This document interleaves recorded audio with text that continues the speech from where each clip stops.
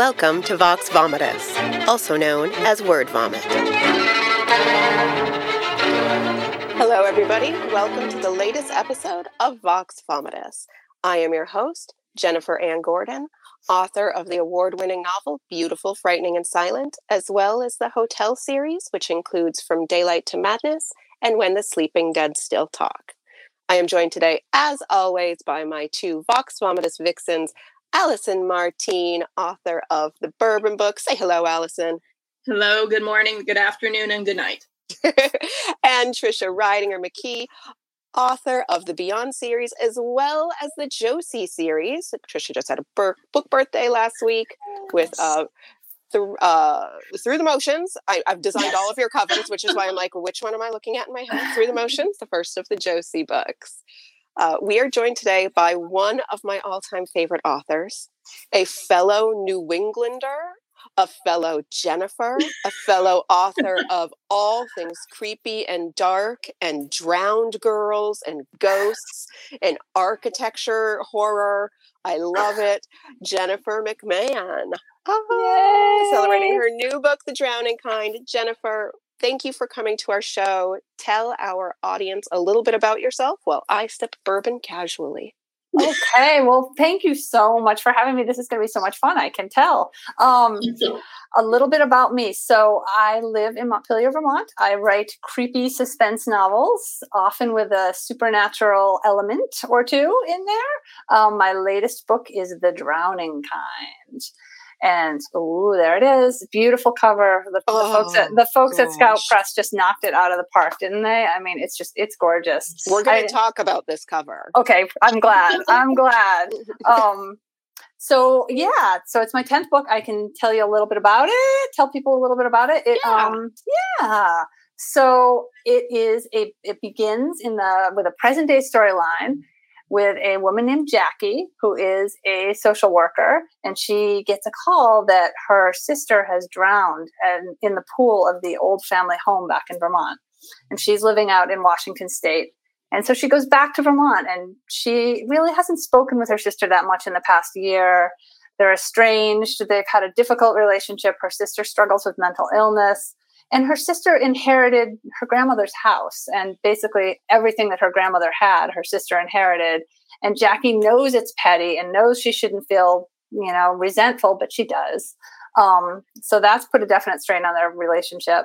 And now her sister is dead. Her sister's drowned in the pool. So she goes back to the house, and she's grief-stricken, and she's trying to put the pieces together and trying to make sense of this tragedy, trying to find answers where there might not be any. And she starts going through her sister's stuff and discovering, and the house is a chaotic mess. And she starts going through things and going through her sister's notes and journals and the mess in the house. And she realizes that in the last days and weeks of her sister's life, her sister was looking into the history of their family, but not just the history of their family, but the history of the house and the land, and most especially the old spring-fed pool out in the back. And the pool is long rumored to heal the sick and revitalize people, and also, some people say, grant wishes. And so we've got the present day storyline, but then woven in to the present day storyline, we have a storyline that starts in 1929, where we meet Ethel. And Ethel is recently married. She's 37 years old. She got married a little later in life for those times. And she's happy, she has a good life. She loves her husband. Her husband's a doctor. Things are going well. But the thing she wants most on earth is a child. And she knows that it would make her husband so happy, and it would make her so happy, and their life would just be complete if she could just have a baby. And they've been trying, and it's not working, and she feels like something's wrong with her, but she doesn't really want to talk to her husband about it and say the words out loud to him. And he can tell she's stressed out, and he says, he comes up with this idea to whisk her away for a romantic weekend getaway at a newly constructed hotel across the border. They live in New Hampshire, and he says across the border. And shout out to New Hampshire. So across the border in New York, this amazing, beautiful hotel and resort has just opened, the Brandenburg Springs Hotel and Resort. And So they go away for the weekend, and the showcase of the hotel's gorgeous, and Ethel thinks it's like something out of a storybook. There's peacocks roaming the ground. There's beautiful rose gardens. The building is just beautiful. Everything is just top notch, and she's absolutely swept away. But the sort of showpiece of the hotel are the springs. And there's an old spring-fed pool in the back of the hotel, and it's supposed to be very restorative, and it's supposed to heal the sick. And then while she's there, she learns about, the rumors that maybe the pool can grant wishes. And what is it that Ethel wishes for most? A child. So she thinks about it, and she thinks, oh, it's foolish to go and ask a body of water for something. Who am I? But sooner or later she does. She walks out there, and she finds herself at the edge of the pool making her wish. And I don't want to say too much about what happens next. I'm not going to say anything, but I will say that both she and Jackie in the present day do realize that you have to be careful what you wish for. That's sort of the overall message of the book. And so the book goes back and forth between those two storylines, and the pool kind of holds everything together. This creepy pool. I love the creepy pool. I love the black water. I love that you talk about like the granite walls that have like moss growing out of them. All of it. Jennifer, I've read all of your books. I've fangirled, and I will continue fangirling. I've read all of your books. I think this one is legitimately my favorite. Oh, that makes me so happy. It has everything I look for in a book. New England. Okay. Drowned girls. Honestly. You look for drowned girls in a book? I do. I write about drowned girls. I look for drowned girls. All right. I love the idea of, is it a haunting or is it mental illness? Yeah. That's always great old houses, all of it. And then you added a cat even. And I was like, the book can't be even more perfect than it is. Oh, no, there's a cat. No, there's a cat named Pig. I know. I know. Yeah. All I could think was, I really want to get another animal and name it Pig because it's a great name. So we'll go into some more of like the themes of the book and everything, but I do want to mention this cover because I personally have never seen a cover that is like iridescent. Yeah. It's beautiful. The hardcover is even. It's even more stunning. Yeah, it's gorgeous. When I got this in the mail, I just like literally brought it to the light and was just like shimmering it. Yeah, when I got she's underwater. Yeah, when I got my box of books, I just kept like playing with it in the different light and made it shimmer. Yeah, absolutely. You guys do like the book talk. I know like the TikTok for books now is a thing, and just make the book dance in the light. That's all you got to do. Book talk. All right. And I don't understand book talk. Figure out TikTok.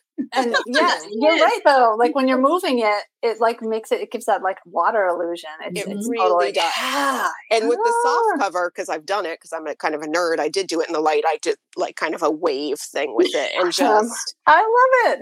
And was like, what do I ask for to get a cover like this? Like, what is this even? It's pearlized. I know. It's iridescent. It's pearlized. It's shiny. Yeah, it's magic. It's magic. It's what it is. It's got a magical book cover. I think I do. Yeah. And so you go into like, I remember discussing what the cover was going to be like with my editor, and, we're brainstorming and coming up with ideas. And well, obviously we want to get the pool in there, or some aspect of the pool in the water.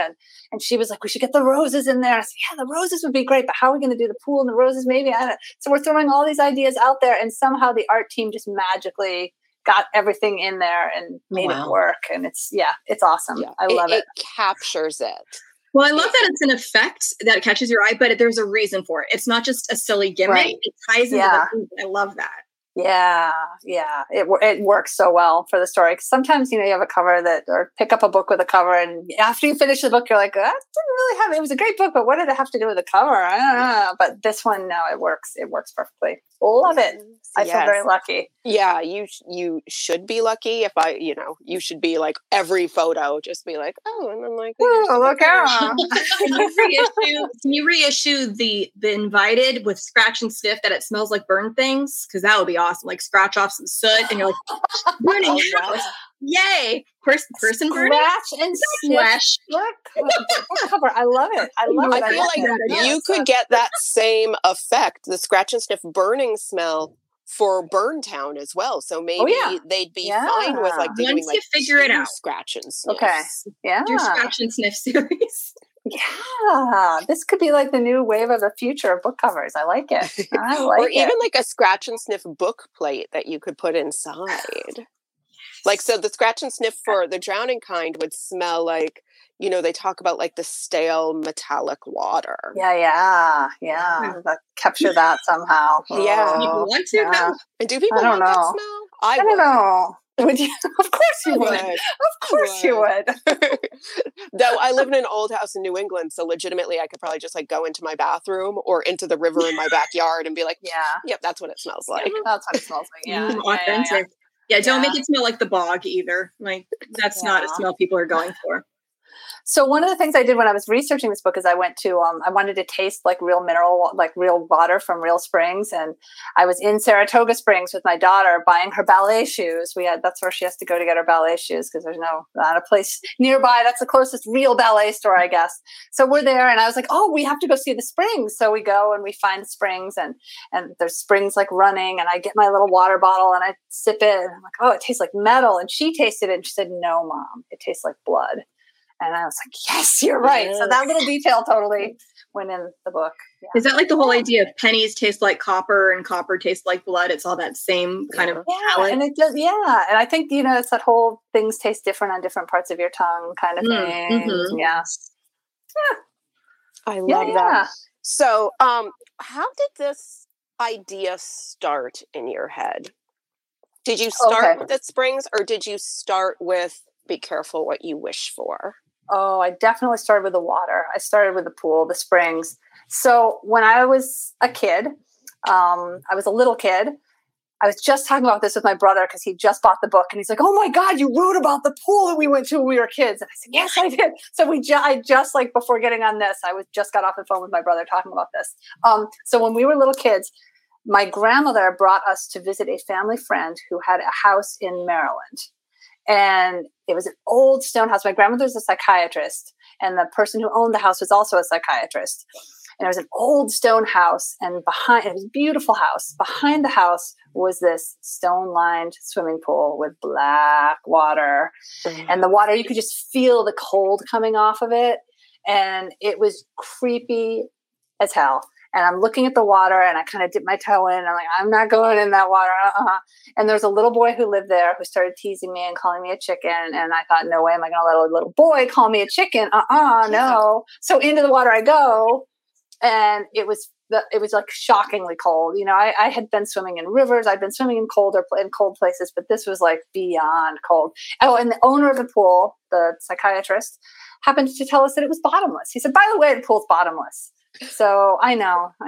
So I'm in the water. Just what you tell children. Just what you tell children. Welcome to my big black bottomless pool. I know. The water's black. It has no bottom. It has no also bottom. Have fun swimming. Enjoy. Yeah. So I'm in there, and the whole time I was in there, I was freezing, but I also was so sure because I couldn't see. And I was so sure that I could feel things touching my feet and my legs and kind of reaching up and grabbing for me from down there. And I'm imagining what it might be. And I'm terrified. And I got out as quickly as I could. But my whole life, like the memory of that pool has just stayed with me. And I've always wanted to put it in a book and write about it. And I've always wanted to make it its own character, right? And like try to get to know it and like do a character study and say, what's your deal, pool? What secrets are you keeping? So I totally started The Drowning Kind just with that pool in mind and thinking about it. And I didn't know what the story was going to be. And I started with the pool and started describing the pool and kind of asking the pool questions and trying to figure out what was going on with the pool. And slowly a story started to take shape. And I had the two sisters. I had the present day storyline of Lexi and Jackie pretty quickly. And so I started sort of writing my way into that. And then as I was writing about that, I got to the point where they learned that there was a hotel back there way back. And I'm like, oh, I need to add some history in here. And I should show someone going to the old hotel and what the springs were like back then. So I'm like, okay. And so I came up with the character of Ethel and I started writing her story and I described her life and her going to the pool, but I had no idea how the two were connected because I am not a like outliner or plotter. I have no idea. Pantser. You're in a all of us. All right, yay, Pantser team, go Team Pantser. I always feel real inadequate when like we have authors on who are like, and I did a 30-page outline, and I'm like, no, what is that? can't. What is that? Like, yeah, I've tried, and it's boring. I never did a 30-page outline. I did do like a 13-page outline for a book, my book Dismantled, because my editor asked for it, and I worked harder on that outline than I would have doing a rough draft. It took me forever and ever. And then once I sat down to write the book, I felt so like boxed in and like bored by the whole thing that I threw the outline on the floor and just kind of did my own thing and winged it. And Jennifer, next time your editor asks for an outline, you can do what I did, which is you write the book and then you do the outline after. Because if they ask, and that's what I do. They don't say it has to happen first. No, absolutely, and that's the way that I need to work.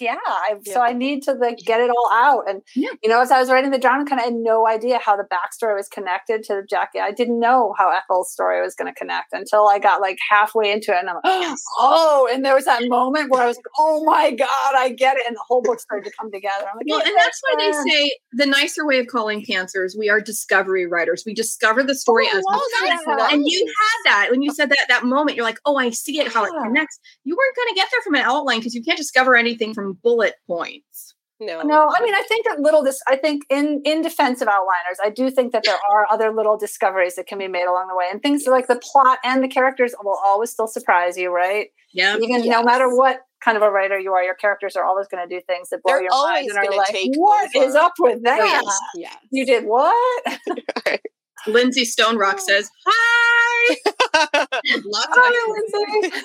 Yeah. So, as somebody who I have the 3 books I have out, 2 of them are connected. One of them is a standalone, but I did a similar thing that you did. Like I started with this idea of a haunted island, like an island where if you like, and it was like haunted, like it didn't have to be people that died there, but if you go there and if you want it bad enough and need it bad enough, like somebody could appear to you. But again, it's at what cost? But I started with the island and I did like all this like research on islands and thinking about the island and why is the island the way it is? And is it the water? Is it the rocks?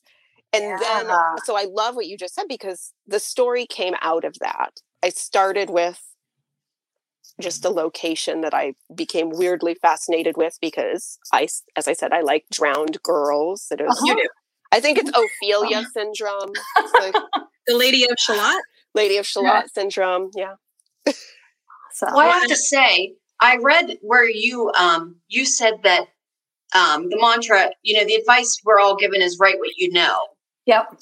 And you take that and you turn it to, I write what scares me. And I love that because I know early on I tried, when I started writing horror, I was writing what I thought everyone else was scared of, but it wasn't connecting. And once I took, even though, I'm thinking to myself, no one else is going to be scared of this because I have some pretty quirky fears. But when you take it and your own emotions are in it, it elevates it. You're able to connect with it. So I love that. I love that you do that. Was there a point that you discovered that to write what you fear, or did you always kind of just use that? So I have always been drawn to like writing on the creepy side. I wrote my first story when I was in 3rd grade, and it was about a haunted meatball. And which I feel like it's comical. There's some comedy, but it was also, I tried to make it terrifying, and as terrifying as a 3rd grader writing about a haunted meatball, So that was my very first attempt at fiction, and I loved it, and I was hooked from that point on. And I remember bringing it into class, and my teacher, Mrs. Brennan, my 3rd grade teacher, was like, "This is really good," and I was so excited and so happy. And she said, "Write more." Right. And so I went home and I wrote more, and I brought her a story about a mud monster. And then a couple of days later, I brought her a story about a kid who finds a body behind the wall in their house. Okay, see, there's a drastic change from haunted meatball. It got darker. It got darker. I'm just curious, is this before or after Cloudy with a Chance of Meatballs? Because I don't know when this was published, and I'm just curious, did you inspire them somehow? Do they owe you royalties for this meatball mishap? Yeah, I don't know when Cloudy with a Chance of Meatballs came out. But I have always just been drawn to the creepy side. And I studied poetry in college and then for a year in graduate school, and you go to writing workshops and everyone says, write what you know, write what you know. But my thing has always been write what scares you, because that's where the good stuff comes from. That's where the deep, dark stuff comes from. And I love it so much. And I say it to myself so much that when I turned 50, I had it tattooed on my wrist. I'll do it. So that it's like a constant reminder. It's like, so that I can be a reminder to be true to myself and to not be afraid to go to the dark places and to look at the stuff that I'm sometimes scared to look at. And I am a person who, despite writing creepy books, I have so many fears and I'm always afraid and I scare really easily. You guys see, you're like, I scare so easily. I scream the loudest at horror movies, and like I'll be reading the creepy book and I'll need to turn every light on and wake my partner up and be like, I just read the creepiest thing. I'm afraid there's something in the closet and I don't know if I should have the closet door up when they're closed. And I watch horror movies like this. Oh, me too. Covering your eyes. Just like asking Roman the entire time. I'm like, can you just tell me, is it an eyeball part? If it's an eyeball part, I need to leave the room. Is it a tooth part? Are they pulling out fingernails? What's happening? Yeah. And he's like, you write horror. Like, deal with it. I know. My daughter won't watch scary movies with me anymore because I scream so much and I like jump and I'm like, you're terrible. Do you scream in the movie theater? Way back when we could go to movie theaters. Yeah, way back. Yes, I do. So no, my daughter would never go to a movie theater with me again because she's mortified when I do that. But she's 17. Clearly shouldn't be there screaming. If she's 17, she's mortified that she has a mother, let alone doing it. No, that is true too. Yes. So you live in Vermont in a small town, so if you're the woman screaming in the movie theater, everybody does know who you are. No, that's true. That's true. But you say if you write what scares you, if nothing scares you, you can't write horror. So that's true. That you're easily point. Works out. And I have so many fears. I keep a list of fears. I have a document on my computer, and I recommend when I do writing workshops, especially writing workshops with like kids and high schoolers and stuff. I'm like, we all have to start our own list of fears, and I have them make little books of fears, like illustrated books of fears out of you take a stack of index cards and fold them in half, and then you draw a picture for each fear and put one fear on each page. And I think that we need to acknowledge our fears and name them and get them out there, drag them out into the light and see what happens. So what is your weirdest fear? Can you talk about it? My weirdest fear? No, I can tell. So I have a lot of fears. No, I do have some weird ones. Is it meatballs? Because that's kind of weird. It's not meatballs. I don't have any weird. I'm really, really afraid of balloons and inflatable things. So wacky McMahon guys is terrifying to you, isn't it? Like, not just balloons, but like if you get like one of those vinyl like pool toys, forget it. And this, I think it's the thing of like having it be small and then watching it get bigger. I don't know. It freaks me out. And balloons scare the crap out of me. Okay, balloons I'm scared of. I'm scared of balloons. I don't know. Okay, but guys, the ones that have helium and they travel around your house, tell me they're not trying to murder you in your sleep, because they're trying to murder me in my sleep. That's not irrational. What if it just deflates on your face while you're sleeping and then you suffocate? It could happen. It could happen. Well, I'm not sleeping tonight. Yeah. Every dog I've ever had barks when it sees a balloon. And I feel like ghosts. Animals know. If an animal is like, what the F is that? We should also be scared. Is it filled with air, helium, or ghosts? Yeah. So one night, my daughter had a sleepover with a bunch of friends, and I was asleep, and they stayed up late doing teenage girl things. And I'm sound asleep in my bed. My partner, Drea, is a night owl, so she was downstairs watching a movie. I wake up at like 1:00 in the morning, and I am covered with balloons. And I screamed and screamed. And the girls were in the hall cackling. Yeah, they just thought it was the most. They thought it was hysterical. Yeah. No. It is a pretty good prank. It was a good prank. But you could have died. I have a strong heart, thankfully. Thankfully, or they would have a lot of guilt. Cause of death, heart attack induced by balloons. Put that in the corner report. Then you'd have to haunt her and be like, "You killed me with balloons." Yeah, I'd come back holding bunches of balloons. Yeah, you come back in the form of balloons. A balloon, yeah. Oh God, I'm getting like weird. Like I want to like itch the back of my neck. This is like it's a weird, creepy thing. I've never been scared of balloons, but now I'm Now you are. Well, my mom is scared of balloons, but not because she's always scared they'll pop, even if they're just like in the room. She's like, what if that pops right now? Yeah. And so does she not like the sudden noise? She doesn't like the sudden noise. So when I was little, I'd have a balloon and be like, what if I squeeze it? And she would just start like screaming and screaming. But that makes me a demon and her just having a rational fear. Jen, so does having red hair. I know. It is. It doesn't look that red in this light. But. No, but I had a friend who was really scared of the sudden noises. So we knew that if we were out with him, anything could happen behind us. And if he freaked out, it could be as simple as like a barista's dropping a mug. He would flip. So sometimes it's just that sudden noise that you're not expecting. Yeah. And balloons, they're unpredictable. You can't trust them. No, you can't trust them. I agree. Now I'm just thinking about like a meatball balloon. Oh, thank you. Now I know. I just want to eat meatballs. Because I have an irrational fear of uncooked meat. Like I can't even like in the grocery store. Not irrational because you could die from that. Right. And I'm a vegetarian. But Jen, I'll have words with you later about a scene that I read on your behalf with the uncooked meat. It's when you read on my behalf. Yeah, no. As in, I like, read as a already. reader. I'm like, I don't want to hear it. Yeah, you wrote it. What do you mean you don't want to hear it? You're the one who wrote it. And yeah, it's the uncooked meat, and it is unpleasant. I know. I've been trying to conquer my fears through writing. Good. By doing things like, what if I talk about this person's face being rotted off and compare it to pizza? Yes, that's Pizza nice. Pizza day. Okay, moving on. Sorry. My irrational fear of weird hot lunches at schools meets horror. No, it's great when you can combine two irrational fears. I know. And who's to call them irrational?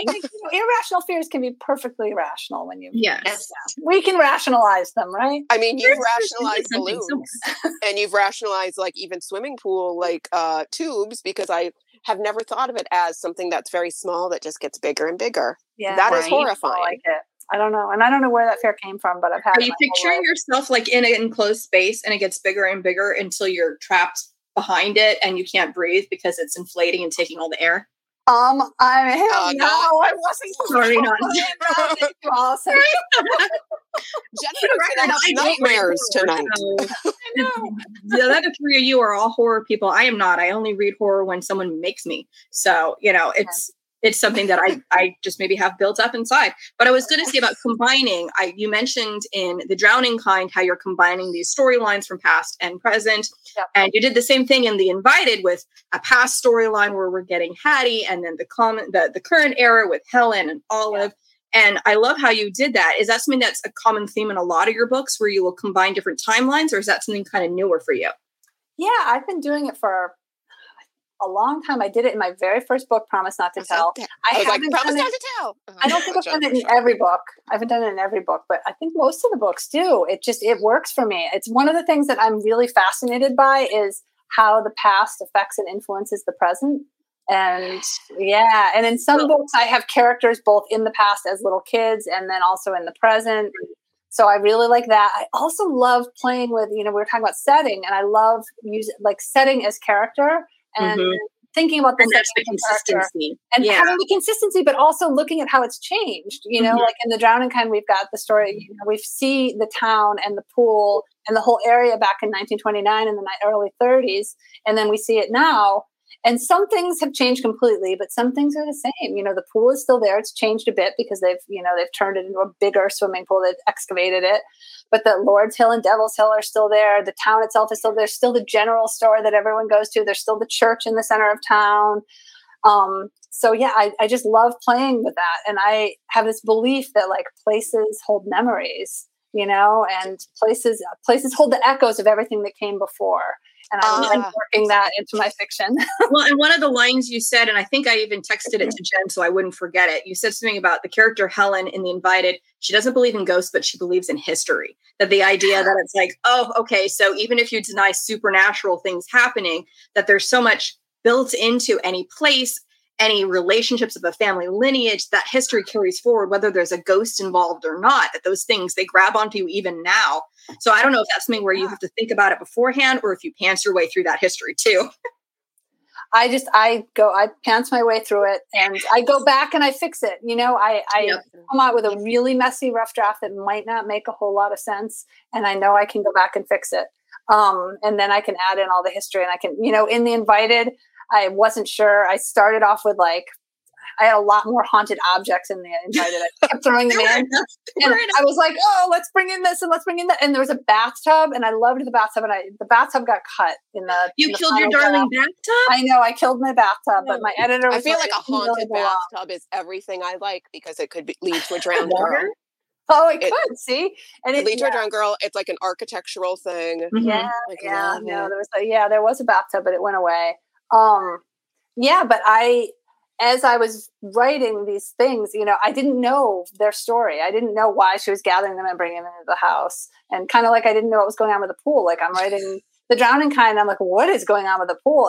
And there is, at one point in the drowning kind, Lexi says to Jackie, she says, there's nothing in the water. The only thing in that water is what we bring down with us. Yes. Right. And so there's that, and is that it? Is it just people bringing in their own ideas and their own fears and their own memories and their own, do they think that the pool is haunted by their dead Aunt Rita because they're surrounded by her things and her old books and her old toys, and she's just a fixture in their lives because she's the girl no one really talks about, but everyone knows she's missing. Everyone feels her absence. So are they carrying that into the water and kind of bringing her forth from their imaginations because of that, And well, it's like the idea of being drowned by your own baggage. That's exactly what I was yes. And I don't know. I'm also just thinking that the title feel like that. Yeah. You guys have heard there was a play, Stones in His Pockets. The idea of the person who walks into the pond or the Virginia Woolf. It's full of stones, and if you bring all that with you, that's the reason you drown. And it may not be literal; it could be metaphorical. Yep. Yeah. Gosh, I love it. So our show is called Vox Vomitus, which is like our fake Latin for word vomit. And I like that you, we're slowly running out of time, but I like that you said your first draft is bad and it doesn't make sense. So it's the word vomit. It's the vomit draft is what we lovingly call it. So do you do that? Do you just vomit the words out and then deal with it later? Or do you find yourself going, let me just rewrite the sentence? Oh, no. If I get caught up in the rewriting of the sentence, then I just get stuck. No, I have to get everything out. I'm a vomiter. I have to get it all out. Because, I don't know where it's going. And I'm caught up in it and I'm excited. Usually, there are days when I've hit the wall and I'm like, I don't know what the hell is going on with this pool. And I'm just going around and around in circles and I'm frustrated and I don't know what's happening, but I've got to get that first draft out. And once I get the first draft out, it's always messy. It's always like embarrassingly messy. Like if anyone saw it, they would think, forget it. She has lost all talent. It's over. She can never write a book again. And then what I do, so this is what I've done since the very beginning, my first book, is I get my first draft and I print it. So I've got a hard copy and then I lay it chapter by chapter on the floor of my house. So like a serial killer. Yes. And no one's ever said that before, but yes, kind of, I guess. You're welcome. Thank you. So it takes up my entire living room and dining room. I move all the furniture and I've got it laid out. My family loves it when I do this, especially my daughter. She's like, oh, your daughter and her friends. Yeah. She's like, no, we can't go into the living room and dining room. Half the house is closed off because mom's got her book out on the floor. This is why they filled your room with balloons. Yes. I will just say there was probably a direct correlation. Right. One per chapter. Yes, one per chapter. So I've got it all laid out on the floor, and only then do I start to really get what the heck this thing is about. It's like I've got a bird's eye view of it, and I walk around it like a crazy person. I'm walking and I'm looking, and then slowly I start moving things, and I start taking things out, and I'm like, oh, well, this doesn't belong at all, and this needs to get moved up to this is where the story really begins, is this scene. So let's move to this to the front, and let's do this. And as I'm writing and as I'm moving things around, I'm also I've got a stack of blank paper next to me, so I'm writing out scenes that I know I need to add. I'm pulling things out. I'm writing things on chapters. I'm color coding the chapters, saying like, this is from Ethel's point of view. And this is to make sure, like, I don't want 3 Ethel point of view chapters back to back. I want to intersperse them. So I want to make sure there's balance. So this process usually takes a few days, though, like going around. And in the old days, I used to be able to leave my book on the floor, but we've got cats and the kids coming in and out. And now we have a dog. We adopted a pandemic doggy. And I adopted a pandemic dog? did. Yeah, I know. We'll get to that. So the comment popped up. Lindsay said it's a book puzzle. So you literally have a book puzzle. And you're rearranging. You know, it feels like a collage. Is what it feels like. Yeah, absolutely. Well, and you say you don't outline, but it's almost like at that point they are an outline. They're almost the chunks, and you can Yes. So then I do outline. Then I seriously outline because then like a whole new like organized Jennifer comes in. And so I've got it laid out on the floor. I've never heard those words, organized Jennifer, in a row. That was weird. I was like, I am not. That's referring to Ms. McMahon, Ms. Jordan. So then I've got it laid out. And once I've got it the way I want it, and I've got everything laid out, then I get out my index cards. Index cards. And I make 1 index card per every chapter. And I like write a couple sentences about what's happening. And I color code them by point of view. Wait, so they're color-coded index cards? They're color-coded index cards. Okay, yeah. So my agent had posted to me recently with like, who else uses color-coded index cards? And people are like, nerd. You're doing that. Apparently, I do that. So I'm making up for like the chaos and the like no plan, rough draft by being ultra organized now. So I've got, and then by the end of it, I've got my stack of index cards, and that kind of serves as my outline. When I sit down to revise, I'm like, okay, so this is, my book is now going to open here. I know it's going to open with the 2 sisters in the pool, which I originally had much later in the story, but I'm going to open it with this, and I'm going to go from here to here. And I love that you changed. Sorry, Alice. Sorry, I love that you changed the order of things. I think even though I'm a pantser, I have this like an OCD about writing in order. So when I get to a point where I'm like blocked, instead of just going, I'm going to skip to the next chapter where I do know what's going to happen, I just sit there staring at a blank page, panicking. And I feel like your way's probably better. You should give yourself permission to try to jump to where I will give myself permission. Next. And I do that, right? Yeah, and I'll scoot ahead a little bit if I know where I'm going, but so I can only scoot ahead a little bit. Like I can see just past, like, okay, I know I want a little bit more here, and I'll scoot past it. But what I was going to ask was about saying that the beginning changed. Does that happen for you a lot, where you change starting points? The beginning in my published book is never, ever, ever the beginning I start with when I sit down to write. I don't think that really. I don't think that's happened once. Whoa. I look, so when I'm doing my like out on the floor bird's eye view thing, I'm looking for what I feel like is one of the strongest. I'm looking for the strongest point in the book. And I know that I want to open with something strong. And often I pull, something from the end, or I'll have to create something new. Because, I want to open with something strong. I want to open with something that tells people what they're in for and kind of gives the theme and the overall question. And, like in The Drowning Kind, I wanted to introduce people to the pool and like, what's up with the pool? What's going on with it? And I wanted to introduce people to the sisters. And in my very first version, when I sat down to start writing this book, I started, I said I started with the pool. And my very first beginning chapter was from the pool's point of view. No. It didn't work. It didn't work. It just, it didn't work. We all do those things. We all do those things. But I needed to do that. That was how I wrote my way into the story, right? We all have our ways to get into it. And so I was looking at it on the floor, and I was like, it doesn't belong. So off that went, away, gone, be gone with you.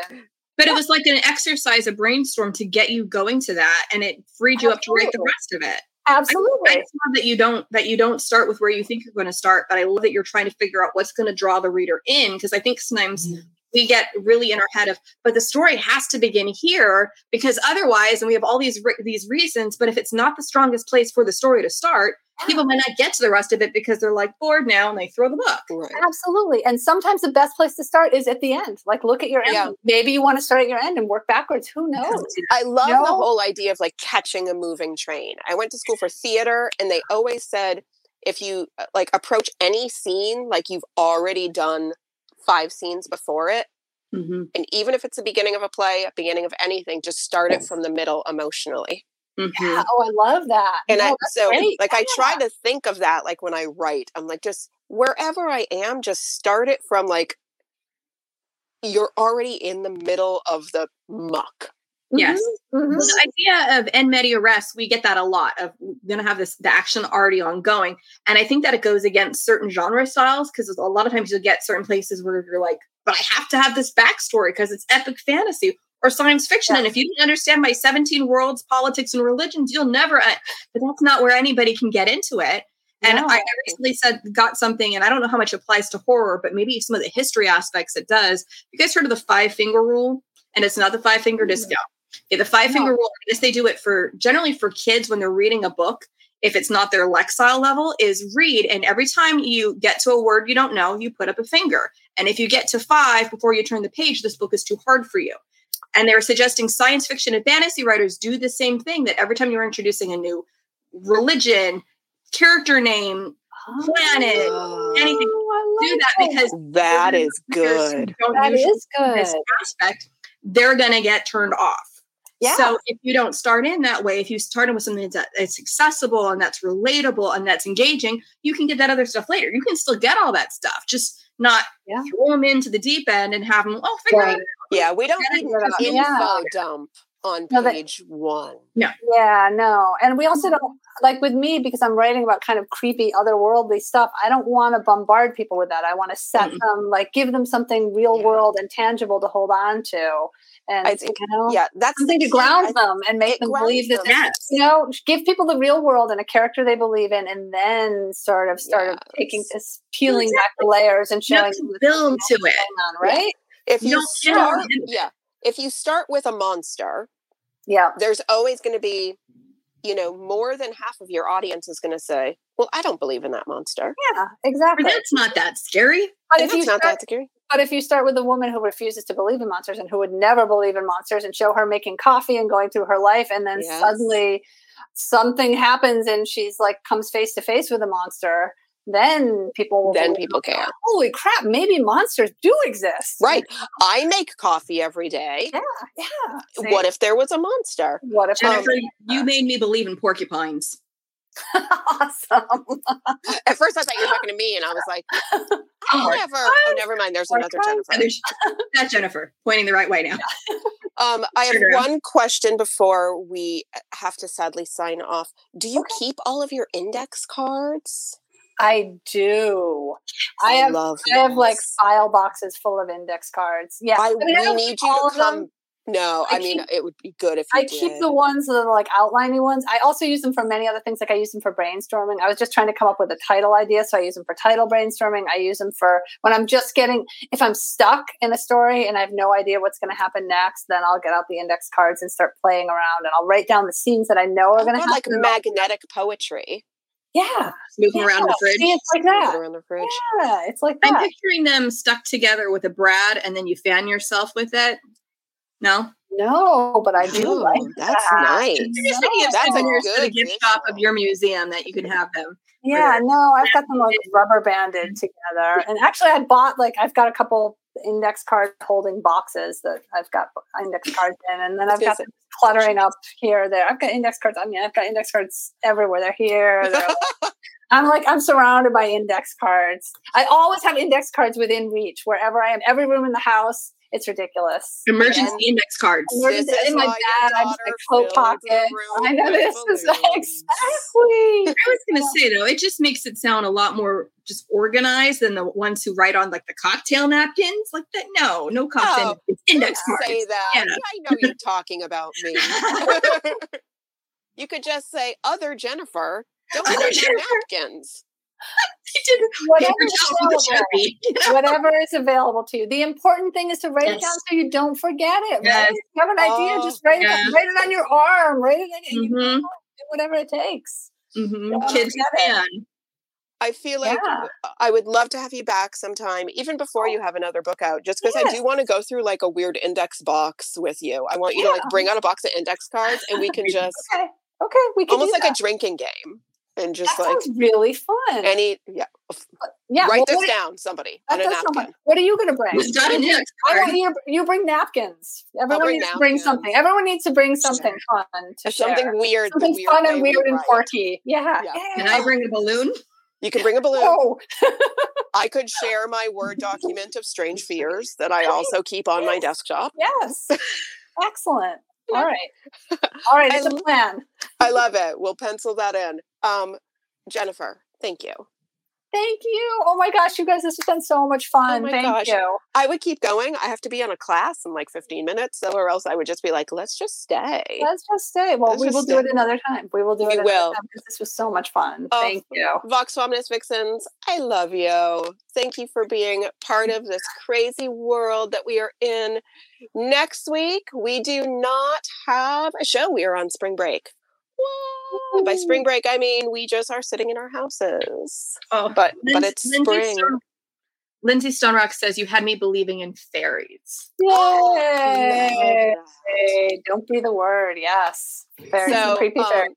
Everyone, we're off next week, but we'll probably promote a replay of our episode that we had Matt Ruff, author of Lovecraft Country, on, just because I feel like that always needs a replay. We love our Matt Ruff. So stay tuned for that. And then the week after that, we have Deborah K. Shepard, and we will see you all then. I just want to thank Roman Saratin, our producer, Pam Stack, our executive producer. This has been a copywritten podcast by the Global Authors on the Air Network, and we will see you all in spirit next week and in real life in 2 weeks. Thank you so much. Waving. Thank you.